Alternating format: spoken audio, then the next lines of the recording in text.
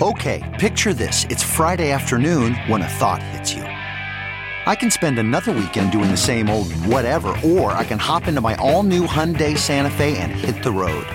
With available H-Track all-wheel drive and 3-row seating, my whole family can head deep into the wild. Conquer the weekend in the all-new Hyundai Santa Fe. Visit HyundaiUSA.com or call 562-314-4603 for more details. Hyundai, there's joy in every journey.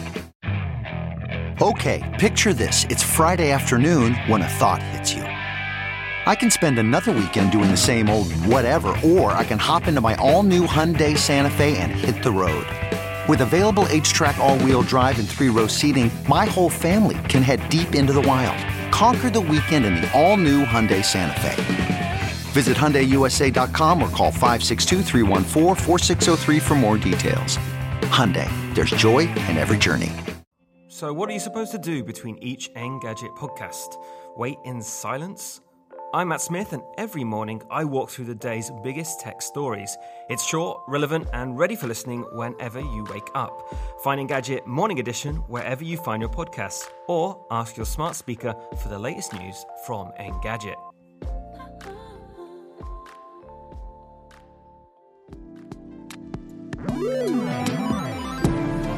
What's up, everybody, and welcome back to the Engadget podcast. I'm senior editor Devindra Hardawar. I'm reviews editor Sherlyn Lowe. And today, it's all about Samsung's Galaxy Note 20 Ultra. We'll be talking about Sherlyn's in-depth impressions of that phone, and also diving a bit into Fortnite and Apple, well, not Fortnite, Epic and Apple's billion-dollar war, their little slap fight over the App Store, which not so great for consumers, but it's a long story. Let's put it that way. We'll also be diving in a bit into Facebook news, Facebook forcing Oculus users to use Facebook for logins, how they're competing with TikTok or failing to compete with TikTok. I think that's the better way to phrase it. Yep. And as always, our pop culture picks and a whole bunch of stuff.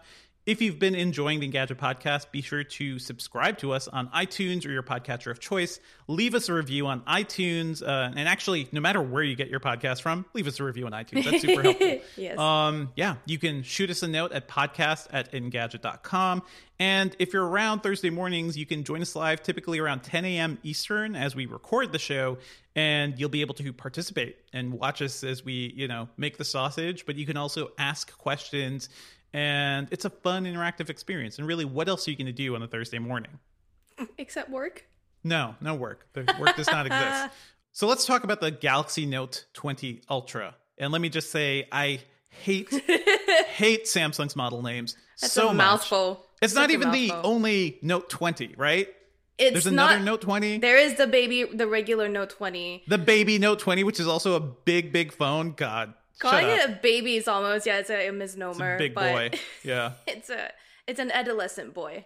It's So Chris Velasco, our mobile editor, reviewed this phone, Sherlyn, but you also have it. Yes. I guess you've just been playing with it. So what are your thoughts? So Chris Velasco, whom we shall call V from now on, V's review went up on Tuesday on the site. And, that's because it's also more or less for sale now-ish. You could pre-order before. Overall, I agree with V on this. His main takeaway is that this is a good phone, but it costs way too much. And I fully agree. Good takeaway for a lot of phones, yeah. $1,300, that's so close to the price of a Surface Duo, which is basically two devices in one. But it does have high-end specs, right? These cameras are great. The build is so much better than the S20 Ultra, which was from February, and it was like the normal S20 Ultra. The one from February. The Galaxy, the one without the stylus. I hate these names. I know. I hate these names. Okay.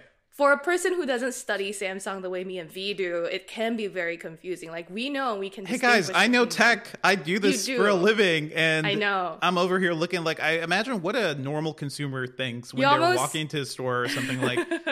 This is what I was saying. Samsung. Like, too much crap. But okay.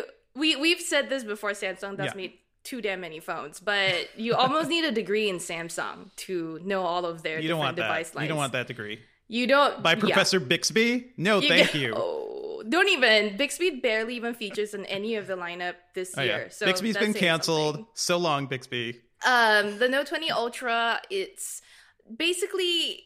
A lot of the site's reviews came out on Tuesday that all mostly agreed, right? This is a refinement on the S20 Ultra. The screen is gorgeous. The build just feels better. For me, when I hold it, even though it's basically the same weight as the S20 Ultra, I just feel like the Note 20 Ultra is so much easier to maneuver. Like, I can hold Is it a with one bigger hand. screen? Because the S20 Ultra is also very big. Yeah, it's a slightly bigger screen if I'm not wrong. The exact dimensions are kind of escaping me right now, but the Note 20 Ultra has a 6.9-inch screen, which I believe Samsung has said is the largest in the Galaxy or Galaxy Note so far.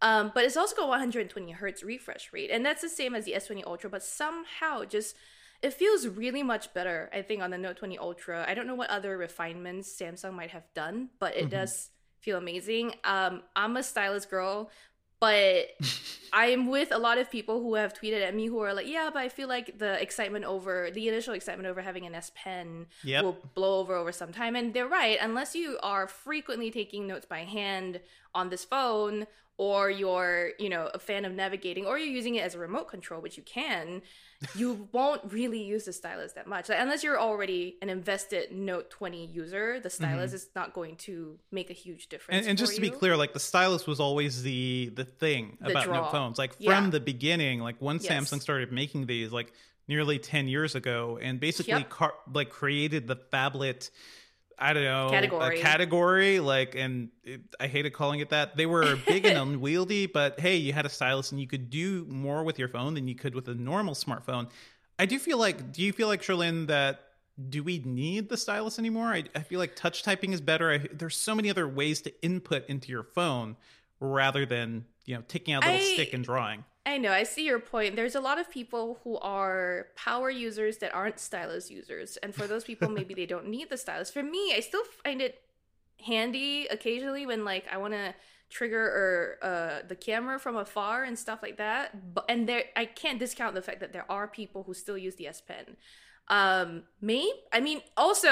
if you don't want the S Pen, you're looking at an S20. Like, that's the main thing that differentiates the Note line from the S line is the S Pen. So, like, it still has reason to exist. I don't think Samsung should stop making these. Is the hardware actually better than the S20 line? Because I'm always confused by how this is basically like a half-year upgrade from Samsung, and they do this every year. So when somebody's waiting for a new Samsung phone, it's like, do you get the S line or do you wait 6 months or so and get the Note line, and you never quite know what is going to be right for you? Yeah. It's slightly better. I will say first, just pure hardware wise, the chipset is the Snapdragon 865 Plus on the Note 20 Ultra, and then the S20 Ultra is the Snapdragon 865 without the Plus. So slight performance differences, like 20% faster, 15% better graphics rendering, and then full suite of Snapdragon Elite gaming tools, that sort of stuff. But you're also looking at, Samsung, when they did the S20 Ultra, caught a lot of flack for the autofocus issues in the S20 Ultra, right? They did as 100 times zoom, but then their autofocus was just so bad. It would either not latch on at all, or it would take forever to find focus. That's been fully tweaked for the Note 20 Ultra, and actually it's very fast. Like, I've noticed the autofocus on this Note 20 Ultra's camera is impressive. It's not like, wow, guns blazing really good, but it's much better than the S20 Ultra, and I think because I can notice when it shifts focus that I can tell that focus is faster. I think most phones, you don't even realize that they focus that quickly, right? But did they ever fix that issue with the S20? Because that feels like a software fix. They did. Okay. They did issue, but it took forever for them to say when it was rolling out, and it took forever for them to really address it, like at least a few months. But the Note 20, because it's baked in, it just somehow feels a lot better, and it was more baked in. Gotcha. But yeah, I would say that in general, we've beat this dead horse till it's even more dead. But first gen, this isn't even a first gen thing, but this was like first gen with a Gen new 12? camera setup. What are we at? What was last year's the Note 11? I forget. No, last year was the Note 10. I know. Oh my god. Anyhow, it was Samsung. Learn how to name things. Numbers matter. Sequences matter. Okay, come on. Yeah, the S20 was sort of the first. It's always the first canvas for them to first time for them to launch new things, and then the Note 20 iterates. Although sometimes they do things like the variable aperture thing on the Note first, and then it comes to the S that follows after. I don't know. Samsung, like you've been saying this whole episode, is a little confusing with its product lines, but I kind of wish the S line, the Note lines came out together, and there was no like big S. Just like the Note is the big one it's what it used to be, and the S is like the normal person size I think, one. And yeah, be a little clear, you know. I think you're asking for them to shrink their product line, which is fine. They make a ton of money. They make a ton of money. People buy all these things, so whatever. Not a multi-billion-dollar phone company, you know. Yeah, and one final note that I want to leave everyone with is that we have, you know, people around the world have different variants of the Note 20 Ultra, and this is one of the biggest complaints I've seen from people on Twitter, is that there's an Exynos version that seems to be available in just Europe, always. India, and some other part, and then the U.S. market gets the Snapdragon 865. They've always done this, by the way, like since the done first generation Galaxy phone. So yeah, and there was a period of time they were trying to ditch Snapdragon altogether, which is quite funny. But anyway, and there is not just a performance delta. I think the best way to say it is an experience delta. Like, there's a difference. The Exynos doesn't only like last shorter or, you know, run hotter. It just overall doesn't feel as fast, if I'm not wrong. This is based on feedback people have given me. I haven't played with the Exynos version myself. Okay. But you know, battery life is shorter. It runs very hot, is what I've been told as well. I mean, it's just not fun. Overall, Samsung isn't the best chipset maker just yet, and it's unfair, I think, for a lot of people around the world to pay the same amount of money and get a worse experience. Suck. It's like buying the same car but getting a significantly worse engine, you know, depending on if you live in North America or Europe or something. We have a question from our chat room. Thank you for joining us live, Keith. He's asking, isn't the 8K shooting just hype? So 8K shooting on a tiny phone? Okay, go. I tried the 8K shooting out a bit more in-depth on the S20 Ultra. And I wouldn't say it's hype. It is that high resolution because it has that 108 megapixel sensor, main sensor. Right. It's able to shoot that sharp. But the issue is, there's like, it struggles with it's first of all, where are you going to play this back on to see it in full 8K glory? This is where I get full crazy mode with Samsung. Like, what? 8K? This is a nice thing to put on the box. There's 3 8K TVs in the world. There are 3 8K TVs. You can't even get the file to the TV. Good luck storing the file on your phone. Good luck uploading it. You're reduced to looking at this video then on either a 4K monitor if you have one, or the 2K screen of this phone. And when you downscale an 8K video down to a 2K screen, you're going to get artifacts. You're just going to see like running ants, you know, the Mario effect that you see. So it's not that it's bad. It's just that we haven't found the best canvas for it just yet. 8K is bad. No, I think you can say 8K bad. 8K bad right now. What I meant was that it's not just hype. That like it's not fake. You know what I mean? Like, it is shooting at that high res, but it's bad in terms of like execution. We're not able to play it just yet. And I fully agree with you that you can waste all your battery life and storage space on this thing, but you can't do anything with it.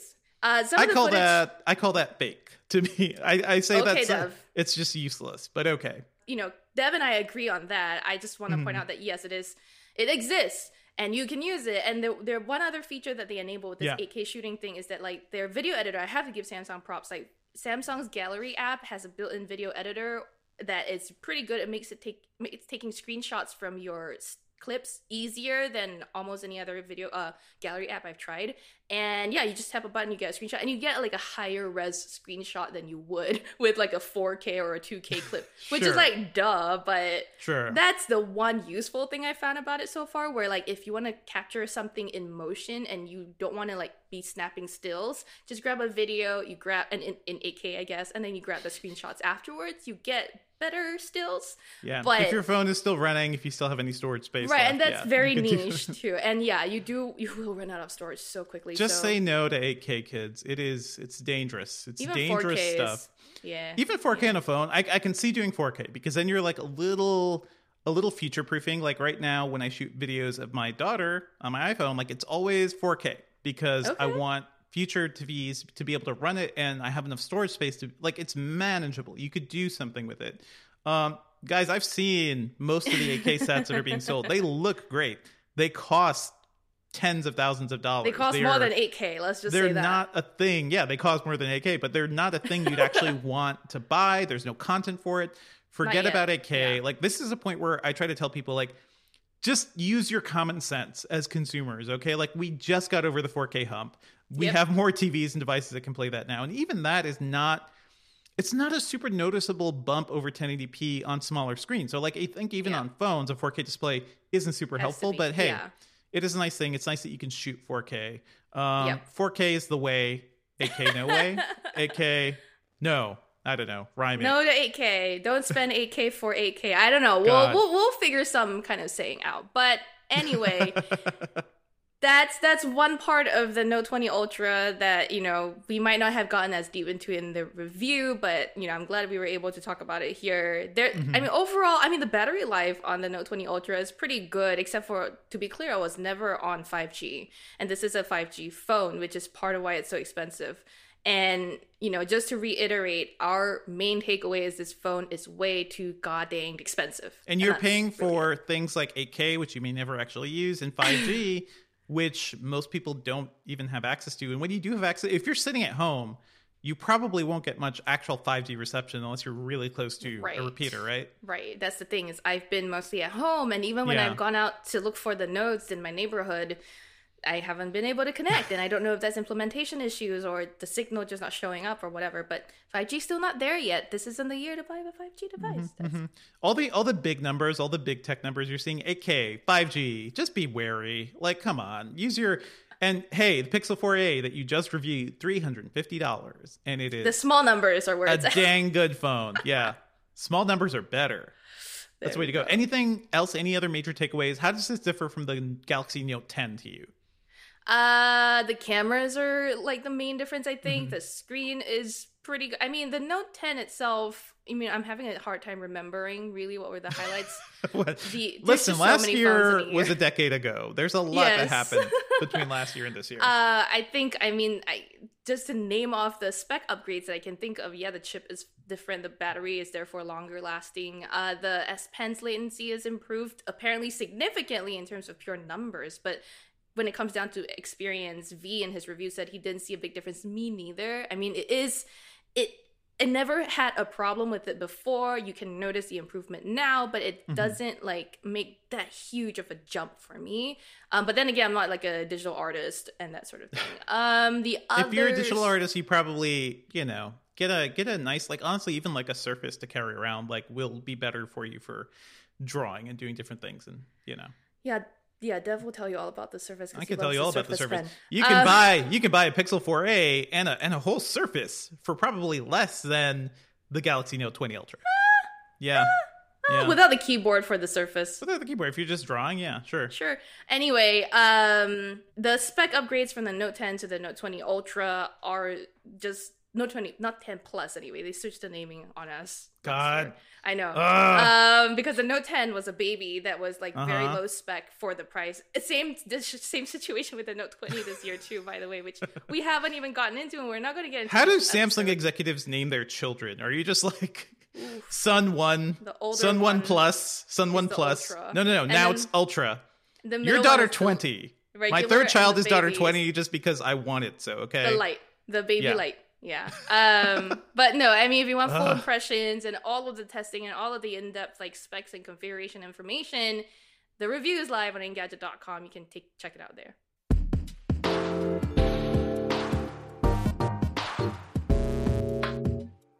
So let's move on to Epic Games and Apple's big fight. And what's actually happening here? Let me tell you guys, August 13th was a pretty crazy day when it came to news, because what happened was, in the morning, Epic added this update to Fortnite on iPhones and Android that basically gave you another way to pay for your purchases. So your skins, your whatevers, it was direct payment. And notably, that direct payment was cheaper than if you bought items through the Apple Store or Google Play Store, because Epic is being very clear about what they're doing here. You're paying less if you pay us more. If you pay us directly, you'll actually get this stuff cheaper, because Epic pays 30% of all their transactions to Apple, like most other developers.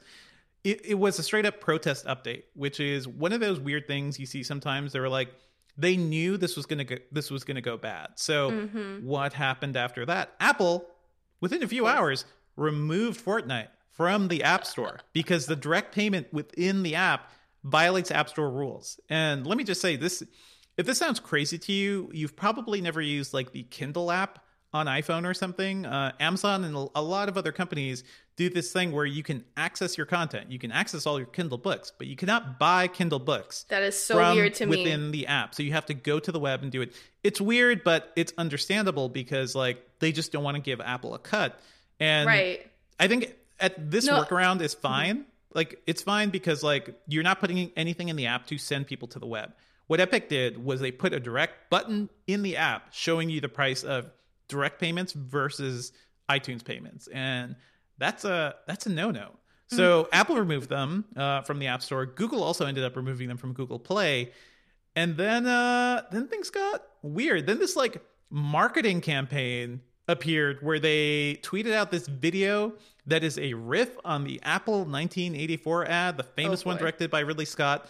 It shows a Fortnite character throwing a hammer through a window. And that's when my eyes just rolled back of my head. Like I became dead because it was like, what is Epic saying?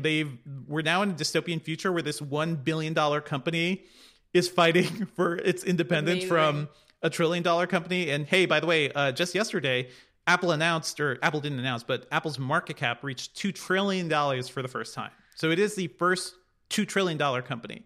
This is a fight, right? $1 billion Epic, pretty big studio. They're not like a small indie. They're and big. Big Apple fighting. This is wild. So now also after that ad came out, Epic sued Apple over its App Store policies. So this is like a weird concerted attempt. They're basically kind of throwing all their players and consumers under the bus in a way because Epic knew what was going to happen with the app. Like this is all purposeful. The ad was ready. This was all part of a marketing campaign to force Apple to do something differently. And hey, we've talked about this before. When we talked about the Tim Cook going to the Senate to talk about antitrust, part of the discussion was, is it anti-competitive for Apple to have such control over the App Store and also to be charging 30% for transaction fees? And also, not everybody has to pay that fee. So Amazon, I think we've learned, and a couple other companies have sweetheart deals where they don't pay as much to Apple. If you're using the Amazon app to shop on iOS, they're not giving as much up to Apple. They're not giving them a full 30%. So anyway, here we are. Apple and Epic are fighting. And the weird thing is, I think it's I wouldn't say it's noble because Epic knows what it's doing. This is $1 billion company trying to save money. Yeah. But yeah, what do you think, Sherlyn? I like that they're trying to expose Apple. I think that what they're doing by showing the actual difference in price is saying, hey, if you're paying through the app and through the, Apple commission, the price is going to be, that's why we have to charge you more for things. I wonder if Epic maybe faced some pressure that some of its like in-app purchases were too expensive, and this is probably why. I don't know. I mean, I don't know the motivation behind it. I do agree with you that I don't know that noble is a word I would use for it. I just think that Epic might think that it's time for people to pay more attention to what goes on so-called behind the scenes with the App Store. What with the congressional hearings having just taken place, like this timing is interesting. Like there's momentum there. People are more likely to be riled up by something like this than they were before, perhaps. I also like that in that ad that we were talking about where they had like a Fortnite character take over the Mac ad. The line, there's a line that Epic uses that says, "Join us in the fight to stop 2020 from becoming 1984." Shut up. 2020 is already 1984. Don't even. But also, do this. it's not just 1984. It is Brave New World. It is everything. It is the Hunger Games. It is the climate change, horror story that we haven't yet written. It is. Gosh. Yeah, it just, to me, like this idea of Epic getting so heated over App Store policies is kind of ridiculous given everything else we're facing today. But also, I just want to point out, smaller developers probably would appreciate having different ways to pay Apple or different rates. Like, oh, for sure. This is a more variable pricing model to charge developers. Could be great for smaller developers who can't just do this big, protest or something. So in that respect, I do like that Epic and other people are talking about this. I just don't like the way they did it. It just seems really, really crummy. And let me just tell you guys what's at stake, by the way, like a number. The iOS version of Fortnite has raked in over $1.2 billion. For Epic. For Fortnite, yeah. And that's just the App Store version. That's just the iOS version. But go ahead, Sherlyn. What were you going to say? I was going to ask you, so what do you think is going to come out of the suit? They're suing Apple. Are they going to get, and they're suing them in America, I'm guessing. Do you think they're going to find sympathy on the judge's side? I think on the jury's side? Yeah, I don't quite know, because Apple is also very good at hiring representation that is able to fight back around these questions. Yeah. And to play devil's advocate here, I'm trying to think of what excuse, so-called, or what rationale Apple might give. And I think that it's going to be the same thing they said the whole time, is to protect the privacy and security of their platform, of their payment systems, or something like that. It makes their apps more secure. I wonder if that's the reasoning. I'm not sure. Have we heard from Apple on this yet? I mean, it's mainly I think the main thing they're saying is that Epic is violating the policy that they initially agreed to. And that's true. They did. This is a protest. This is a protest. So Apple is within its rights to remove the app, remove Fortnite, and do whatever they need to do for anybody who's violating it. There is more of a discussion that needs to be made for, is this fair? I think so. I'm excited for them to get into court and for documents to be made public, so we can dig in and see have there been negotiations beforehand where Epic was like, yo, if you don't let us charge a lower price on our app, we're going to try to sue you. Did they give any forewarning to Apple before they just did this in their app? Right, you know what I mean? And listen, a lot of this they must have had some discussions, because we know Amazon has a sweetheart deal with Apple. We know some other companies do too. Yeah, so it's very unfair, for sure. It's unfair. I can see why people are complaining. This is not the first time Epic has done this. Rather than play ball with Steam, Epic. Yeah. Rather than play ball with Steam on Windows, they actually launched their own game launcher, the Epic Games Launcher, so they can have the store. And they were saying they weren't going to take as much money from developers who worked with them compared to what you give up on Steam. So this is Epic's deal. It's what they do. I think it's going to be interesting to see. I think that there is a bigger question, right? Of course, Apple owns the App Store. They own everything. This is their platform. Is there a point where your platform gets big enough where you can't just be out there dictating, everybody pays high fees except for these certain partners? Is that anti-competitive? And I think given Apple's size, that is an argument that we can make. And this goes to what we were talking about during the antitrust episode. Our whole idea of thinking of companies and how they're anti-competitive or not really has to evolve and really has to change. Apple's always able to say, hey, we're not the biggest phone, platform out there. Android's so much bigger. How can we be anti-competitive? But I think you can if you're big enough. Even also they hold all the size. Control. Android's just open. There's AOSP and there's Android, and it's more of an ecosystem. Apple is just one vertical. You still, Android stuff, you still have to pay when you put apps up on the Google Play Store. There are workarounds for that, remember, are rules to stick to too. Yes. Yeah, they also, Epic did the thing where they offered the Android version of Fortnite as a side-loading APK, so you had to install it manually rather than get it through the store to save some money. And it's easier to sideload things on Android, by the way. I mean, you actually can, because you can't really do that on iOS. Yeah. So, hey, this is what Epic does. They're just trying to push rules and ultimately save money for themselves. That's all it is. But I hope this stuff can eventually help smaller developers, because it's a big issue. And right now, developers need more cash. Yeah. I do wish that this had happened before the congressional hearing, so that we could have seen them grill Tim Cook on this particular issue. I'm surprised it didn't even come to light. They did not do much. Yeah, they did very little. Anyway, Tim Cook got away very easily. If you want to read more about this, we have an op-ed video about this, I believe, by Jessica Condit over in Gadget. My favorite. Our fave. We love Jess. But Jess talks about what this means. So go check that out on YouTube. Check out her post. This is going to be an ongoing story, but I think it's really interesting that, man, these companies, I can imagine there was some marketing firm out there or Epic's team that was just wouldn't it be cool if we used Apple's own 1984 ad against them? So ridiculous. Cheeky. Stay tuned. Okay, in other news about platforms overreaching and maybe abusing their power a little, Facebook announced this week that they're going to be forcing Oculus users, don't forget, Facebook owns Oculus, they're going to be forcing Oculus users to use Facebook accounts starting January 1st, 2023. And this is interesting because I know a lot of people probably haven't had hands-on time with Oculus headsets. They all require you to log in to an Oculus account to use them. And for the longest time, since its inception, it's always been a separate account. Like there is some Facebook integration, but Oculus has always been its own thing. I've always appreciated that because I don't want to give up too much of my identity and data to Facebook. Yeah. So yeah, for me as somebody who deals with Oculus stuff all the time, this really sucks. And this is what I was worried about when Facebook bought Oculus in the first place. Like Oculus was this nice, cool, innovative little startup by a CEO who seemed really smart at the time and intriguing. That's a longer story, but Oculus is still a really interesting company. And this kind of sucks because we don't know what this means for data. We don't know what this means for privacy, like what Facebook is going to be doing with this data. I think a lot of people kind of held their nose and used Oculus products and just hoped it wouldn't get too Facebook-y. And now, at least in a couple of years, you won't be able to avoid it. Any thoughts, Sherlyn?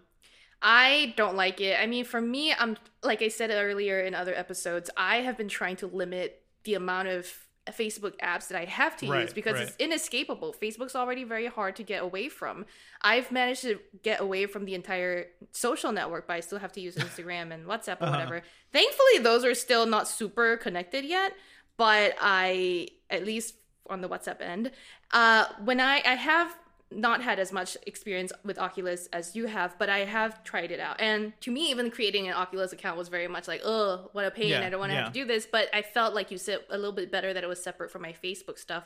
However, I did have to sign into Facebook to share some clips that I had taken from within the headset. The only way to share content from headsets is to send it to Facebook recently. Exactly, which seems like a pretty flawed method, but whatever. It feels like a way to force me to sign into my Facebook at that point, which is now what they're outrightly coming out and doing. So there's a motive here. There's something that Facebook is trying to do, whether it is to understand your habits better so they can serve you more ads, or I don't really know what other data they want to collect from my use of a VR headset, other than the fact that I'm very bad at Beat Saber.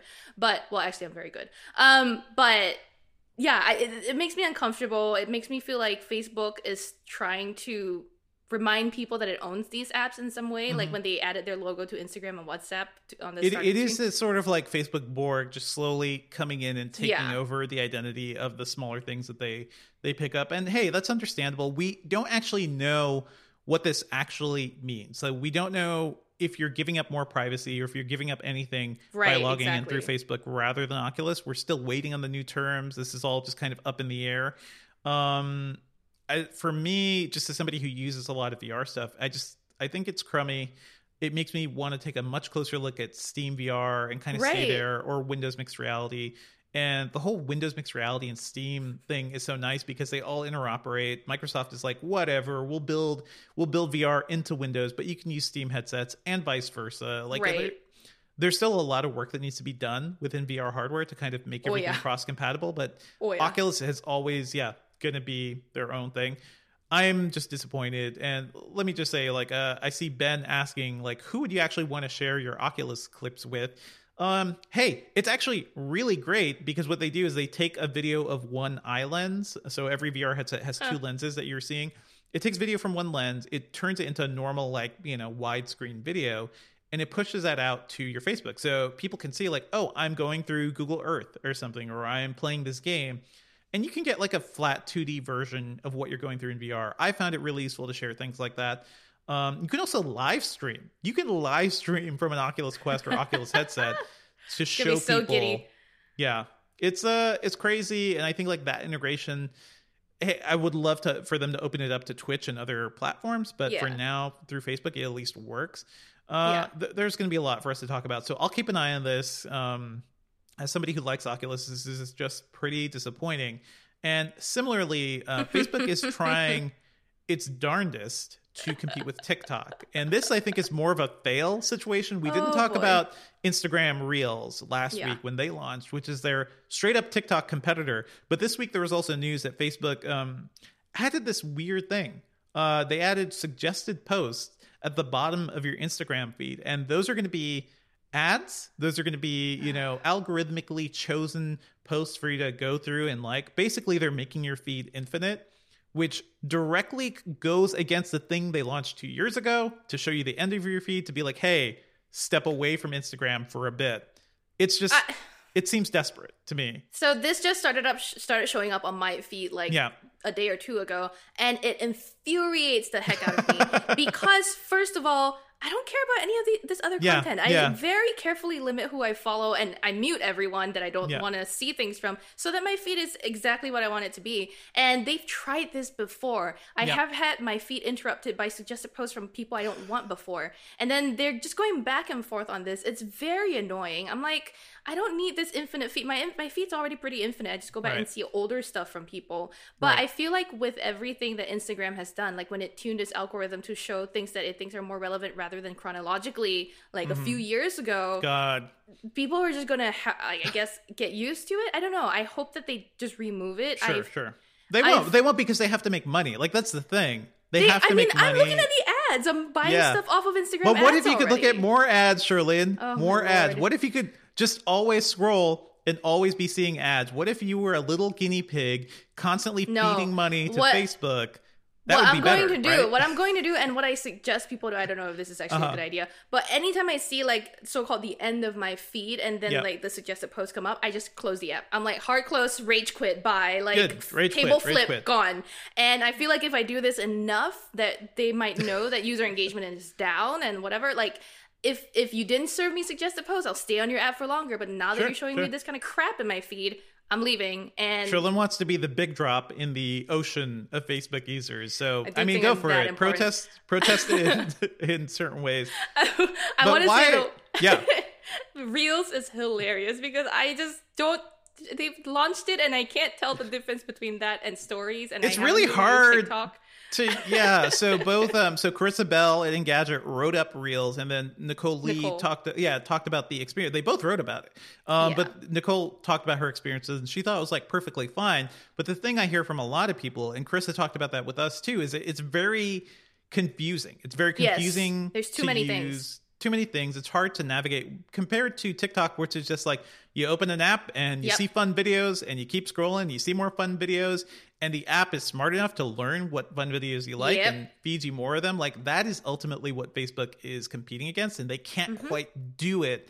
So they're so desperate. Man, it's Instagram's trying to be everything, and it's trying to beat everyone. And I will say that we had similar feels when Instagram launched Stories, right? The obvious which was Snapchat competitor, right? And back then we were like, didn't like this row of things at the top of my thing. Now I think people watch Stories more than they do actually post to grids. So I will say I think that Instagram has the benefit of having this huge user base that will eventually adopt whatever they implement. But I still find, maybe I'm old. I find Reels a little. you remember history too, because it's like what's funny is that Facebook has basically become the Windows of social networks, where Facebook proper is just like this monster of just features and things and a crappy interface and everything interconnected. And then they're doing the same thing with Instagram, where it's just trying to be everything. Meanwhile, the nimble new, innovative apps and startups and stuff can do just like one thing. Clearly, TikTok is building on what was great about Vine, like just instantly accessible, entertaining videos, and also an easy ability to create them and an easy ability to sync them up to music. I've been sitting a little through more TikTok now, so I can feel like I'm getting a sense of it. No. What is crazy is that the algorithm is dangerous. Like, the TikTok algorithm is so good, it may be too good. And what we're seeing is Facebook really scrambling to fight against that. I've noticed that too. Like, I'm good at just jumping in and out. Like, what's going on TikTok, jump in and out. Maybe I get linked from Twitter or something. What I do like is seeing TikTok videos in Twitter, because I can really control my Twitter experience. Yeah. But when my wife launches TikTok, she's there for hours. She is just there, just scrolling. I'm like, oh, this is bad. And then also Sophia, our daughter, is just hanging around, and she will like come over and it's like, hey, what's going on? And then she will just be like engulfed in the TikTok, and then she's learned to swipe up, more. I'm like, oh no, this is bad. This is the way we, fall as a civilization. So TikTok is good, but it's probably too good. I think that's the real issue, and Facebook doesn't know how to compete against that. Well, we'll see, right, what happens when this buyout of the US side of TikTok operations does to the app. Whether it kills its spirit, whether it maintains it, and they become a good competitor to Instagram Reels. And, I will say, like, to your point, one of the good things about TikTok that I keep hearing people call out is the video editing tools. And it would be nice to see some of those tools in other apps, but I just don't know how much of this is flat out copying and how much of this is just talk about anti-competitive, right? Like, or on one hand, this country is trying to squeeze TikTok down, and then on the other hand, you've got huge American companies like copying ideas. So I don't know. Maybe the American president shouldn't be involved in this maybe not. whole thing. I don't know. Now let's move on to what we've been working on. I think I've actually mentioned last week that I'm working on a gaming laptop guide. Still trucking on that. It is a very long thing because a lot of it is like, what kind of screen do you want? What kind of processor do you want? Compared to when I wrote this 2 years ago, things are a lot more complicated. So keep an eye out for that. We'll certainly be talking about it here on the show soon too. But it's been a good year for gaming laptops, so I think that's good. And not quite working on, but something I have been playing with is TCL's new 8 series mini LED TV. And this is just like a personal thing. Like, I just bought this over the weekend because moved to a new house. My space is completely different than when I was in a cramped Brooklyn apartment. So all of a sudden, like, my 55-inch OLED, very nice TV, couldn't quite cut it. I needed something a little bigger, at least for like the family room, to sit and watch movies and stuff. So I went for this TV. It's on sale. And I think we actually linked to a Best Buy sale because it was half off compared to what it launched at. It launched at $2,000 to be a premium set. It is now going for $1,000 for the 65-inch. That's pretty good. Pretty good. Yeah. It's actually more expensive than most other TCL sets because you can get like the 6 series for $700 or $800, right? Yeah, so I was surprised it cost that much. I was like, TCL? TCL, really? TCL Wow. Actually, and now the biggest TV manufacturer in the world, basically is going a high end with the set. I just want to say it is very impressive what they've managed to do. So mini LED is a really interesting technology. We're seeing it's going to be in a lot of monitors and TVs upcoming, but TCL is one of the first companies to do it. And basically, it uses a lot of background LEDs behind the screen to light up what you're seeing. And compared to a typical LCD, which may only have maybe a dozen or a couple dozen lighting zones, mini LED can have potentially thousands. And to be clear, this is not micro LED, which is even further and takes that concept even bigger and is an even more major competitor to OLED. Micro LED is what we've seen with Samsung's wall TV stuff for the past few years. Shout out to the 8 series TCL TV. I'm really digging it. It's a good deal. And if you can get it on sale, check out our deal link about that because I think it's a pretty solid deal for that price. What have you been working on, Sherlyn? I finally, always with the things I can't talk about. I'm a very bad secret keeper. But let's talk about what I can talk about first. Okay. Last week after we recorded the podcast, the reports came out that the USPS was retiring mail sorting machines. And Friday mornings are my news jam shifts. So I was there to help out with like this breaking news story. And I wrote a piece about that. It was Vice, and Vice's tech vertical motherboard had come across or found internal documents that said that up to 502 mail sorting machines were being removed ahead of... And we know the timing is interesting because the elections are coming up, and a lot of people are expected to. Timing is really interesting, huh? I wonder why this is happening. And let's talk about the timing a little bit more too, because the Postmaster General that's currently in office, Louis DeJoy, I think is how you pronounce his name, and he just took the post in June. And he, gave an opening. A guy who actively worked against the post office in his professional life, is now. Okay. Yeah, I didn't know his history that way, but I know that he has a good relationship with Donald Trump. So for me, when I want to give you guys a bit of behind the scenes here. When I was working and writing the story, I wanted to be very careful not to point fingers or do anything that's making accusations that I didn't know anything about. So all I did with that story is to pull things from statements that he'd already made in public, like his opening remarks to the board of governors for the USPS. Sure. And he himself admits that he does have a good working relationship with Trump. But he does also point out that like he would not do anything at the direction of the president that would harm the post office and all of that stuff. Sure. You can read the article for like I forget if the Trump statement came after this article or along the same time, but Trump like straight out said like, we are doing this to slow down the mail. It was after. We're doing this to... Yeah. Listen, when a crook is lying, listen to what they're saying. But yeah. What happened this week then was, I think yesterday or the day before, Louis DeJoy then announced that they're going to stop some of these measures that they had put in, or they had started, like retiring the mail sorting machines and removing some of these post boxes that we've been seeing being removed And until the election is over. So that's what he is saying. And that in Jess Condit's story about that, I think she also points out to what President Trump had earlier said, that yes, we're going to try to slow down the USPS. And that's very concerning. I think for me, it was a crash course in both the USPS's history and its role in America, as well as US politics really quickly, just because I had to turn this article around in an hour or less, and then I had to learn so many things because I didn't know as much about the USPS until I did now. So anyway, that's what I worked on last week, and then this week I was working on an embargo that just broke this morning at 11 a.m.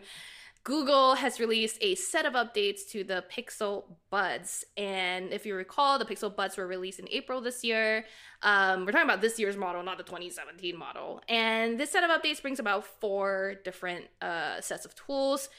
We've got transcribe mode in the conversation translate feature, wherein you used to have to press a button on the phone or the butt to hear what the other person is saying, let go, and then have Google translate it back into your ear for you. Now transcribe mode just lets it happen more or less in real time, but it's for long, as the person is speaking, it will transcribe what they're saying in your language back to you. I believe there will be a slight delay at the very least, but it's as close as we're getting to real-time translating devices. Cool. I want this to be a thing, yeah. And so far, it's launching just for 4 languages. French, German, Spanish, and Italian can be translated to English right now. So that's still kind of a limited set, but they're working on it. Just in time for us to travel around the world. Right, I know. That's why I couldn't test this feature very well too, because those 4 aren't languages that I speak, and I could find someone who speaks Spanish to talk to me, but it just was the wrong order, if I'm not wrong too. So anyway, is this, by the way, because I remember Google was saying something similar with the first Pixel Buds? Yes. Is this the thing we've really been waiting for? Well, I haven't been able to try it because the feature didn't roll out to me in time. B, the original feature that was already on the 2017 model of the Pixel Buds was kind of wonky. So I will really have to try it out now to feel. I mean, I know that Billy Steele, our audio reviewer, in his review of this year's Pixel Buds, said that the feature works back then without the update. So now we're just going to have to put it through its paces again to see if it'll work. And stay tuned, either tuninggadget.com for an update, or we'll be able to share our impressions next time we talk to you. There's all the other things, you can disable touch controls. The assistant is a lot smarter on these things. You can share your earbuds with friends, because we're doing that a lot nowadays. But if you share one, let's say, for example, I have 2 buds, right, Dev, and I give you one. You can swipe up and down on your bud to control your volume on that bud, whereas I will only adjust mine on my bud. So I think that's pretty cool too. And yeah, find my buds got a little bit better. You can see a map of where it was last known. So if you're like Devindra and you keep losing your buds, now this will help you. Listen, we're not losing anything now because we're not leaving our home. Everything's at home. Well. Everything's at home. But yeah, plenty to work on and plenty to come. So the work never stops here at Engadget. Work never stops. Yeah, we'll find time to relax. Speaking of relaxing, fun things, let's talk about our pop culture picks. I'm just going to mention a couple of things that I've been watching. Surprisingly enough, I don't typically watch DC TV shows, but I've been spending some time on HBO Max just seeing what's around. And a lot of my friends have been talking about Doom Patrol, which is a series that originally premiered on DC Universe, I believe, last year. And now it's on HBO Max. This show is wild. And I kind of love it because it's a great spin on the standard superhero, group of people ready to fight the world with an old guy, in charge and everything. This is a show about losers. It's about superhero losers who are all basically outcasts. They're not cool like the X-Men. They're not sexy muscle-bound characters. They're losers who've lost in life, and they're living lives of regret in this old house because the entire world hates them. And I think that concept is really interesting. Also, it just stars a whole bunch of people I love. Alan Tudyk from Firefly is the supervillain, and he also narrates the first episode. His supervillain voice is so good. It's amazing. Like, and I love seeing him in everything. It stars Brendan Fraser as a robot man. Oh, and I miss Brendan Fraser. I was wondering where he's been. Well, he broke his back. That's where he's okay. been. The Mummy 3, I believe, was a torturous shoot for him. And there's a great story about that, about how it will probably make you cry. But there was a great retrospective on his career and his life that was published, I think, last year, a couple years ago. So check that out. Yeah. He is very good. And he is a robot man who's sad because his entire family died, probably because of him, too. Matt Bomer from Chuck. Oh, I love Matt Bomer. I love Matt Bomer. You will not see Matt Bomer's beautiful face in the show because it's covered in bandages because he is an energy being or something. Like he was a former astronaut who was sent into space and encountered an energy being, and I think it like uncorporated his body or something. What? Yeah. Timothy Dalton. One of the more like I think unloved James Bonds, but Timothy Dalton is the Professor X in the show. He's the old guy in a wheelchair who is trying to help these people get back to having a normal life. And I think it's really cool. The characters are great. I love the actors. April Bowlby, who's been in a bunch of shows, plays this like Elastigirl character, kind of like from The Incredibles, except the powers never work the way you want. So her powers is she loses all like bone structure in her body. Like she becomes a blob. Her face just starts melting. Her body just starts melting. That's how she's elastic. So they all have powers in a sense, or like super features, but they're not like necessarily useful. So I just kind of love it. I love misfit shows. I love shows about like losers who can never quite win. So actually, just like Firefly, just like Cowboy Bebop, worth checking out. I love this show so much. It is weird. Be prepared for a lot of weirdness, but I love that about it. And also on HBO Max is the Harley Quinn show that was also on DC Universe. And hey, by the way, also stars Alan Tudyk, or at least co-stars Alan Tudyk, because he's the new voice of the Joker. And Alan Tudyk's bad guy voice. I love it so much. Great cast in the show. It is a fun, irreverent take on Harley Quinn, very similar to Birds of Prey, the movie that came out, because it's about her like trying to strike out on her own and find her new life. But it's an R-rated cartoon with a lot of the like irreverence and humor from the Venture Brothers, except with actual DC characters. So hey, that's worth checking out. I think you will like both of these things, Sherlyn. Also Doom Patrol is also very R-rated, so watch out if you're watching it with kids. Real naked people, real swearing. So hey, both things are very fun. You know how and they're to on sell HBO me. Max. Yeah. Check them out. I know. And also, I know Sherlyn has been desperate for more superheroes ever since the Marvel Cinematic Universe is on hiatus. So hey, check this out. It is better than Agents of S.H.I.E.L.D., both of them. Well, okay, so yes, everyone who has seen this podcast before knows that I've been catching up on Agents of S.H.I.E.L.D., so it was fun to get this message from Devindra out of nowhere on a Saturday, be like, go watch Doom Patrol and Harley Quinn. I was like, yeah, I think it was like 11:30 p.m., and I knew you were up watching garbage like Agents of S.H.I.E.L.D., so I had to warn you. But I was like, yes, Doom Patrol is definitely on my list, and now that I've seen the trailer a bit more, or some of the footage, I definitely think it looks very interesting. Now, my surprise for you, Dev, my recommendation, I think you're going to get mad at me when I say this. I'm ready. If only because you wanted to recommend this, I think. So it's Lovecraft Country. Oh, nice. And it was, I wanted to recommend this last week because I just was so hype on the trailer. And I was like, everyone should watch this. You can't recommend a trailer, but yes. I was like, calm down, watch the first episode before you talk about it. And I did, because it just released last Sunday. And it's so, it was like an hour and 15 minutes long. And it really only started to get really full-on intriguing for me in the science fiction area about an hour in. We're like fantasy horror, right? Yeah. It's fantasy horror, and the premise is I don't know exactly which time period, but it's based on like slightly historical America, where there's still like segregation, there's still a lot of like racial injustice, and the first half-ish of the show, or even 3/4 of this episode, was about how it sucks to be a Black person in that time in America. And honestly, like, it just made me very angry the whole time, because I was just like, these people are awful to our main characters who are Black men, women living in this America. So it's very relevant to what's going on in our world today, but also there are like enough bits and pieces in there of science fiction rumblings throughout the first 45 minutes or so that will keep you intrigued. But yeah, the action really picks up around the last 15-20 minutes, and that's when it's like, holy crap, this show. I was like, I know that my biggest takeaway is I can't wait to watch the next episode.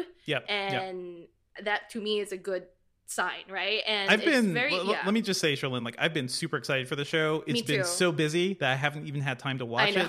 And if you listen to my last me on the Slash Filmcast, there's a great segment where we basically devolve into 2 minutes of absolute silence and laughter because one of my co-hosts decided to preview the show without me, so you could go check that out. Oh boy.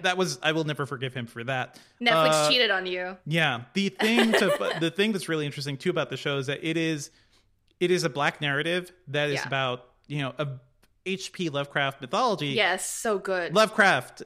Oh my gosh. Notorious racist. Like raging racist. So I love seeing narratives kind of get retold in this way, then kind of owning it and turn on its head. It's so far very intriguing because the main character is someone who loves Lovecraft's books and is like, looking for them and has a history with some of these books, or maybe even Lovecraft himself. I don't know yet because it's only the first episode. So I don't have any spoilers to share. I literally don't have them. I'm excited.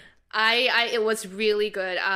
So yeah, check it out if you have time. The new episodes are on Sunday. So I know what I'm doing this Sunday. I'm going to see what happened to these people. The other thing I wanted to recommend, I know that this is typically billed or recently have been billed to be our pop culture picks, but I have in the past or in the life of this show recommended things like food or skincare products. Okay. This week, just in case Devindra beat me to the punch with Lovecraft Country, I decided to prep something else, and I'm going to recommend my favorite brand of oat milk.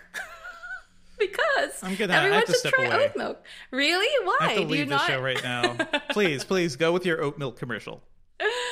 I'm just gonna say I've done a lot of weird, I don't know why I'm a reviewer in my private or personal life as well, but I have reviewed a lot of different brands of oat milk. I've tried them all. Well, the big ones anyway. Oatly, Planet Oat, and Chobani oat milk. And my first ever taste of oat milk was Chobani oat milk. And it was great. It was delicious. And then I tried Oatly, which is the reigning, everyone's hype about Oatly. Oatly is good, but it's got a very different gummy texture. And then Planet Oat is the biggest selling brand in the US. And then their taste is just not that great. So anyway, if you've been considering switching to a plant-based milk and don't like soy milk, almond milk, or whatever the hell other milks there might be out there, oat milk's really good. It's really tasty. It's the nutritional profile is a little bit different. They're higher in calories than say almond milk is, but if you're looking just to go dairy free, I think oat milk's great. And start with Chobani oat milk because that's my favorite, and you will like it.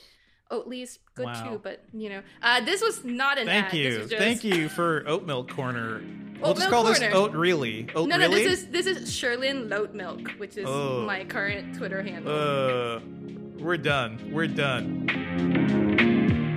And that's it for the episode this week, everyone. Thank you as always for listening. Our theme music is by game composer Dale North. Our outro music is by our very own Terrence O'Brien. The podcast is produced by Ben Elman. You can find Devindra online at Devindra on Twitter, and I podcast about movies and TV at the /filmcast at /film.com. Also reviving my Legend of Korra podcast, Republic City Dispatch. I'm joining in with some of my friends and podcasting Titan co-hosts, including Joanna Robinson and Dave Gonzalez and Matt Patches from Polygon. Search Republic City Dispatch on Google because it's the location's all over the place. But if you find us on your iTunes client or wherever, you'll find the new episode. We are going over every season of Korra. Also, go watch Legend of Korra. It is now on Netflix alongside Avatar: The Last Airbender. There we go. Yeah. If you need more hot takes from the land of oat milk and plant-based eating, which I'm starting to try, you can find me at Sherlyn Low on Twitter. Email us your thoughts and feedback at podcast@engadget.com. Please leave us a review on iTunes because it'll help us a lot. And subscribe on anything that gets podcasts, including Spotify.